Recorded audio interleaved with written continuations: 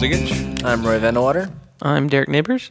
And today we've got a smattering of topics for you. Actually, I think we've got 3 or 4 things. So, it's like a turkey buffet the day before Turkey Day. yeah, it's like the podcast potluck, sampler. So in 2 weeks, which will be when you're listening to this now. So right now, remember what Thanksgiving dinner was like 2 weeks ago, which is tomorrow for us. We'll see if this puts you to sleep more than the turkey. Yeah. Okay, so the first topic we wanted to talk about was...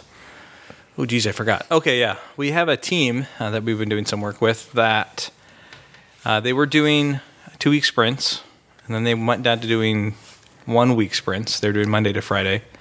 And the topic kind of came up of, it's really hard for us to get all the work done in that 1 week, and we keep failing our sprints. Maybe we should shrink it down even more. Wait a minute. The first answer was maybe we should make them 3-week sprints. Oh, that's true. Okay. So we shot that idea down. But we said, hey, maybe we should shrink it down and have an even smaller time box and get feedback even faster. So let's try and do 1-day sprints. So let's meet in the morning, do a quick little kind of planning thing to figure out what's going to go on, organize the work, and then let's do the work. And But we'll spend all day planning. Yeah, so what happened? Did we end up spending all day planning? I was not there. No, I don't think so. I think a number of people on the team, their biggest concern was, it seems that we spend all day planning regardless of what iteration size that we seem to have. And so if we went to a 1-day plan, we would have to make planning happen a little quicker. And those of you that don't know the core protocols, they use the core protocol decider. And the only way they could get the entire team to agree to a 1-day sprint was to time box planning to 30 minutes. Yeah. So when the team decided to do that, I think the very first planning meeting, they were still doing capacity planning where they would kind of give up, put their hours on the board, how much time they actually had during the day, and then they would commit to whatever work they could get done. And I think we had, I think for the week or so that we did that, it turned out to be that it wasn't really like a 1-day sprint because we weren't doing like a sprint demo necessarily at the end, but it felt to me more like the team they were really thinking about who was going to do the work, and they were really organizing how the work was going to be done in the morning, which I feel like is something that is, beyond what we were calling 1-day sprints. How did you think that went, Derek? Yeah, I think the few fundamental differences that I saw were, one, they were actually very concerned about how they were going to do the work because they knew they only had a day to do it. And so when they were doing a longer sprint, people would tend to kind of check out during planning and like, oh, Clayton's got this, he knows what's going on, so I'm not paying any attention to the tasking that's kind of at hand, where I think they were much more focused. The other thing is they knew they couldn't really take in more than a story or two. And because of that, you got a team of 6-7 people, you've got 1 or 2 stories. By default, there's some swarming behavior and there's pairing opportunities that really came in. And so 2 things that team was not doing well at all before was swarming and pairing. And so they'd have 7 stories, 7 people, 7 stories all happening in isolation. Everything looks great. And they come to the last day of a 1-week sprint, and I'll be darned that all 7 stories are 5% away from being done.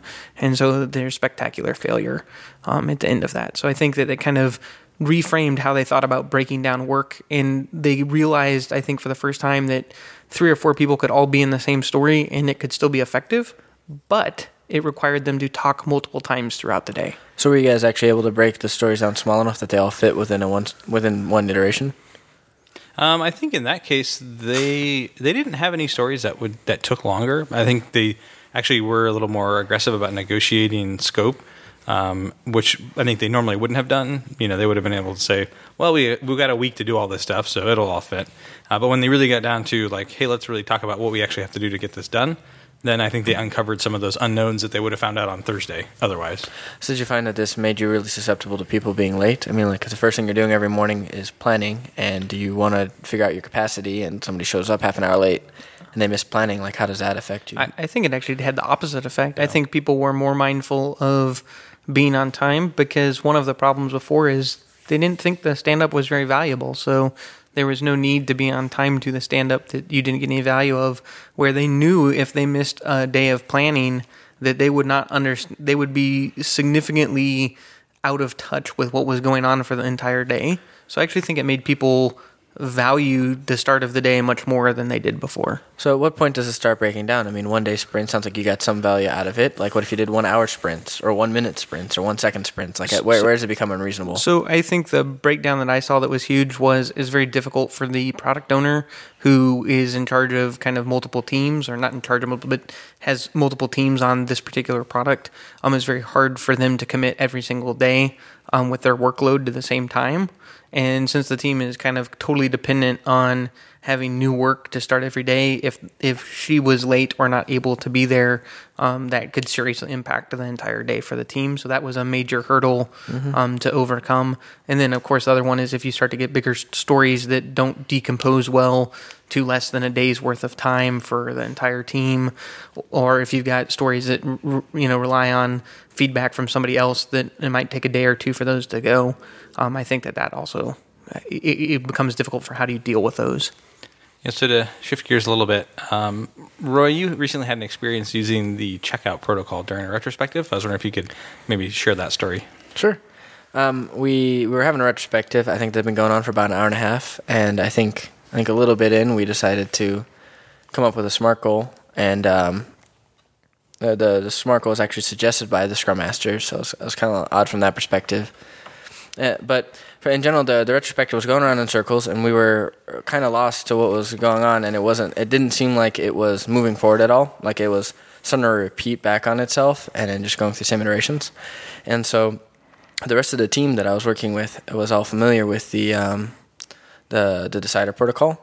So I asked them if they were familiar with the core protocols, and asked them if they knew what the checkout protocol was, and they said no. So I explained to them how it works. That if you feel that you are not getting, if you feel that you are able to provide more value somewhere else, or if you feel like you are, I believe the word Jim uses is emitting random emotional signals or something like that.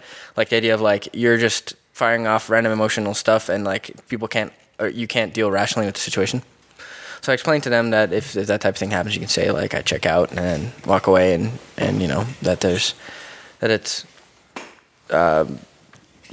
able to get out of the whatever the thing is that you are participating in. So I explained to them how that protocol worked, and then checked out, which I think shocked quite a few of them because they were not quite used to that type of thing. So the culture really isn't that you can ever, the retrospective is like a meeting and you can't ever really leave it. But in your case, maybe you felt like your time was better used elsewhere, or you couldn't rationally participate at that point. Well, for me, I definitely felt like my time could better be used elsewhere. I was probably misusing the checkout protocol in that I was trying to use it to send a message that I didn't feel I could send in any other way, which is, this is a waste of my time and I should do something else. It wasn't so much that there was something more important for me to do as much as it was this is something that's not important at all. So I always wonder when using the core protocols, if you have a team that is familiar with them, and especially they're familiar with the core commitments, I think it's, using them can be the super powerful tool. If you get a group of people or a team that is only tangentially familiar with them and doesn't really know the core protocols, I wonder if it's kind of like playing with fire, right? Yeah. I mean, I definitely stepped on a few toes when I did that, and I think some people were probably rightfully offended or at least hurt by it. Do you think you'll see someone use the checkout protocol in the future? I don't know. I hope so. I mean, as much as it was kind of a shock reaction, I think that if you had, I think I talked to Derek about it afterwards, and like he was present at the retrospective as well, and he feels like if you were to ask anybody at the time, like would they want to leave, they probably would have said yes, right? Because I don't think it was a secret that the retrospective didn't feel like it was adding value. Like I don't think I was the only one who had that impression. So speaking of adding value, you guys have been working with a team that has been trying to adopt like pair programming or promiscuous pairing, and doing a lot of pairing with different people on the team. Mm-hmm. And I think that you guys are kind of facing that common criticism of pair programming that if I'm an expert, or I think of myself as an expert, I can't pair with novices because they're too slow. They slow me down. I'd be so much faster on my own.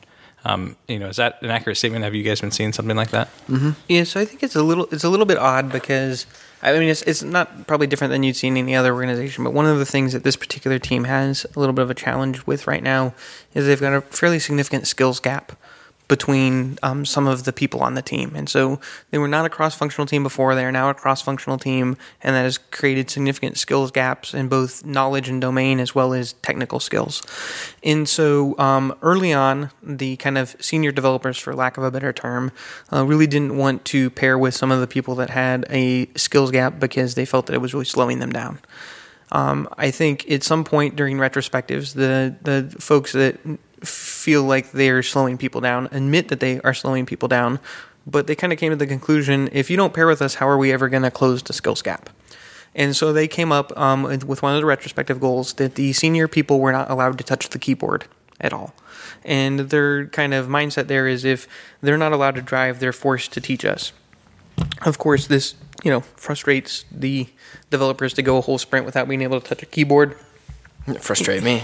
And I think kind of the retaliation back was that we need to have those with the lowest level of skill pair a fair amount of time together so that we don't have to pair with them and it'll slow down.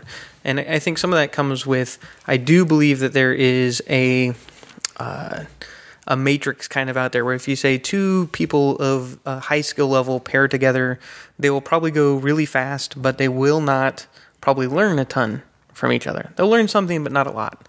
And if you have two low-level people or low-skill people pair together, they will go really, really slow, but they will learn a ton because they're both so out of water that they have no choice but to totally lean on each other to get anything done. And then any combination outside of that, whether that be two medium-skilled people or a high-skilled and a low-skilled or you're going to get some variation of somewhat fast and some learning. So what happens if you've got a high skill and a low skill? You're probably going to have a fair amount of knowledge transfer, but you're going to slow down significantly. And so I think the teams really struggle with what's the balance, and they seem to shift from one polar to the other polar to where it's no senior developers can drive, and we have to go really slow so that we can so we think we're learning, and then it switches the other way that no senior people develop with low skill people so that they have to learn more and we can go fast. And I think that what we're seeing them start to understand a little bit more is that when they're actually more promiscuous and switch up at least once a day, that they get both met, right? So they feel like they're able to go faster when they're with one person, and they feel like they're learning more when they're with another person.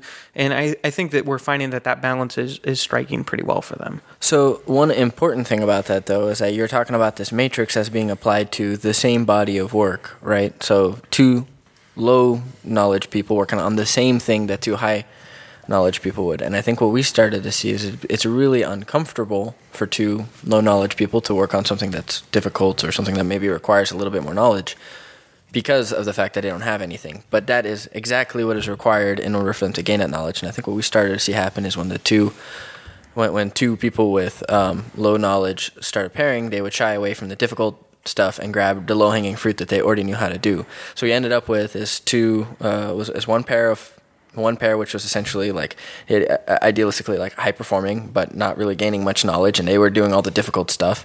And then you have one pair that was catching all the low-hanging fruit and cleaning up after everybody else but not really learning. So now you had two silos where it was a silo with two people, right, that keep themselves, who maybe were moving fast, but the two low knowledge people weren't actually learning anything.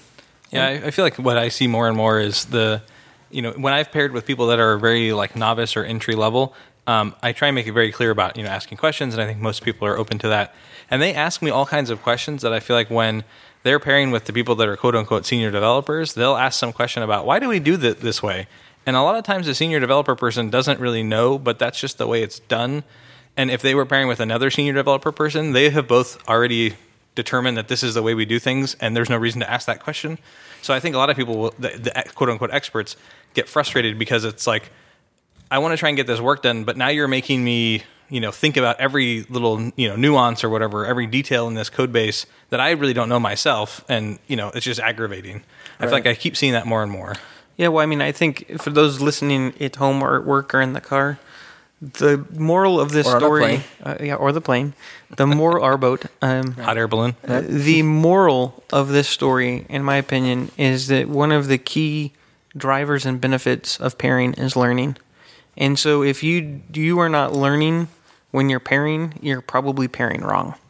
The rate of learning is going to be dependent, but I would say even if you're an expert with a novice, when that novice asks those questions that you don't know, that's an opportunity for you to know that you need to learn the material better. When they say, why do we use this plugin, or why do we instantiate the class this way, and that your gut reaction is, well, that's just how we do it around here, and you don't really know, that's a learning moment for you that maybe you're not as expert as you think you are. Yep. Mm-hmm.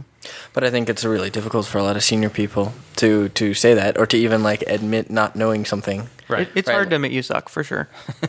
Yeah, someone gave me this title, and I'm not giving it away. I'm going to pry it from my cold, dead hands. Right. All right, well, I think that wraps it up for our Thanksgiving edition of the Agile Weekly podcast. So make sure to check us out on Facebook at facebook.com/AgileWeekly. And you can talk about this episode and others, and you can like the page and get us some reach so other people can find out about us. Gobble, gobble, gobble. Thanks. Bye-bye. Bye.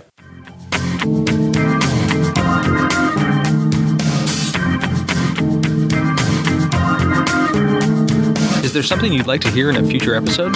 Head over to integrumtech.com/podcast, where you can suggest a topic or a guest.